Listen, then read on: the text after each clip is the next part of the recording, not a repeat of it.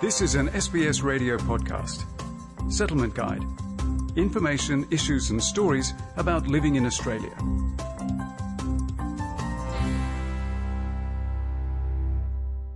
Every Australian citizen who is on the electoral roll can be called up for jury service. But what's involved if you're summoned to be a juror, and what are juries for? Juries are a key part of the Australian legal system. It's a civic duty as an Australian citizen to serve on a jury when you're called to do so, and people can be fined if they don't. Jury service allows members of the community to take an active role in the administration of justice. Dr. Andrew Burke is a lecturer at the Macquarie Law School and director at Juris Doctor. Juries are a way of involving the community in the legal process. And in that sense, juries are part of Australian democracy, so that when somebody is charged with a serious crime, the people who get to decide if that person is guilty or not is not a lawyer or a judge, but 12 ordinary members of the community who make up the jury. Juries in Australia are only used for certain types of trials, explains Jackie Horan, Associate Professor at the Faculty of Law at Monash University. The juries in Australia are only in cases that are very serious, so we have them for murder trials, armed robbery trials, and trials of sexual assault.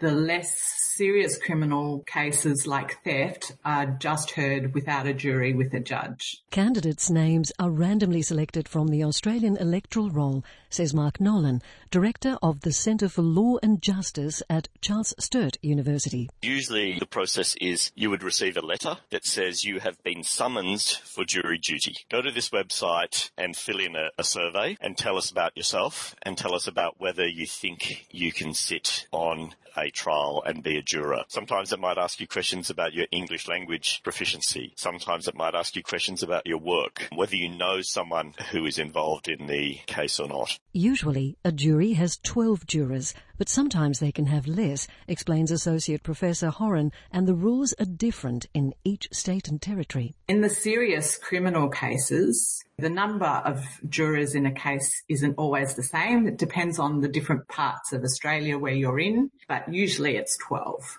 In some places in Australia, they actually have juries for civil cases, like they do in America. So there might be a civil case of somebody suffering a major injury, perhaps in a hospital, and that they can sue the hospital or the doctors. And that case, in some places like Victoria, you can actually have a jury of 6 people who hear that case. In some circumstances, a candidate can be exempted, such as a single parent of young children, or if someone runs a small business and their absence would affect the business, as Dr. Burke explains. The Jury Act exempts some categories of people from jury duty. For example, lawyers. I'm exempt from being a juror because I'm a lawyer.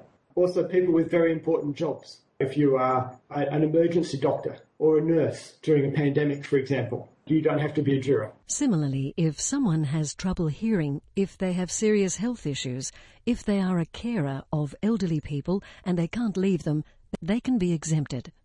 Dr. Burke says if the juror feels that they won't be able to stay for the whole length of the trial, they should say it before the trial starts. At the very beginning, before the trial starts, the judge or the Crown prosecutor will give a brief description to the jurors to say that this is what the charge is and this is what the sort of evidence that you're going to hear. So, of course, many trials might involve upsetting evidence and photographs and so on. So they describe that and they'll say, if any of you think that you are unable to do this and to be unable to be impartial about the evidence, then say so now and you can be excused. Once the trial starts, the jury must hear all the evidence, explains Dr. Burke. So the jury must be there for all the evidence. So all the witnesses giving evidence, they see all of the photographs, any video, DNA, any of that kind of evidence, but they're out of the courtroom when there are arguments about what the law is, and then when those arguments are settled, they come back in and the judge will explain to the jury what law they must apply to decide guilt or not guilty.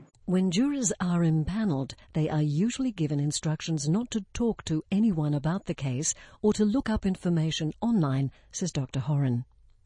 Jurors typically serve on trials that take between 7 and 12 days, though more involved matters, such as those for alleged terrorists, can take months or even over a year. Jurors are often asked about their availability in advance if they could be selected for a particularly long trial. And once all the witnesses have been heard and all the evidence is given into court, if there's documents, the jury are then given those documents and they're given the transcript of the court case and they're put into a jury deliberation room and they're asked to deliberate, and it can take some time, several hours, for the 12 people to talk through all the issues to make sure that they're satisfied that either the defendant is guilty beyond reasonable doubt, or if they're unsure, that the finding would be not guilty. Dr. Horan says a verdict needs to be unanimous, or in some cases 11-1. Whilst the serious cases like murder in most parts of Australia require all 12 jurors to agree, there are some times where only 11 out of the 12 jurors need to agree for a verdict to be accepted by the judge from the jury. So, for example, it might be a sexual assault case and 11 of the jurors perhaps agree that the defendant is guilty and one of the jurors does not. That will be sufficient for the court to accept the jury's verdict to be guilty of the offences charged beyond reasonable doubt. And what if the jury can't come to an agreement? Dr. Burke explains. If the jury cannot agree, 12-0 or 11-1, then it's what's known as a hung jury. And that means that there must be a new trial, start all over again, with a new trial and a different jury. Or at that point, the prosecution can say, well, we give up. We're not going to win, so we give up. The prosecution would usually give up after maybe 2 or 3 goes. A juror gets paid for each day of jury duty, says Dr. Horan. It is a requirement of everybody's boss that they paid the equivalent of what they'd normally be paid for if they were going to work, but they actually go into jury service. So each state and territory gives you some money each day that you attend jury service, but if that's not the same as how much you normally earn, then your boss still has to cover that. While most people are initially apprehensive about serving on a jury, those who have gone through it often value the experience, says Dr. Horan. It's not very often in your life that you get to do somebody else's job for a week or 2. But in this case, citizens are able to be a judge and see how the justice system works. And it's a very fascinating, once-in-a-lifetime experience that after you've done it, you really appreciate it. And research has shown that people are happy to do it again once they've done it once. This was an SBS radio podcast. For more Settlement Guide stories, visit sbs.com.au/radio.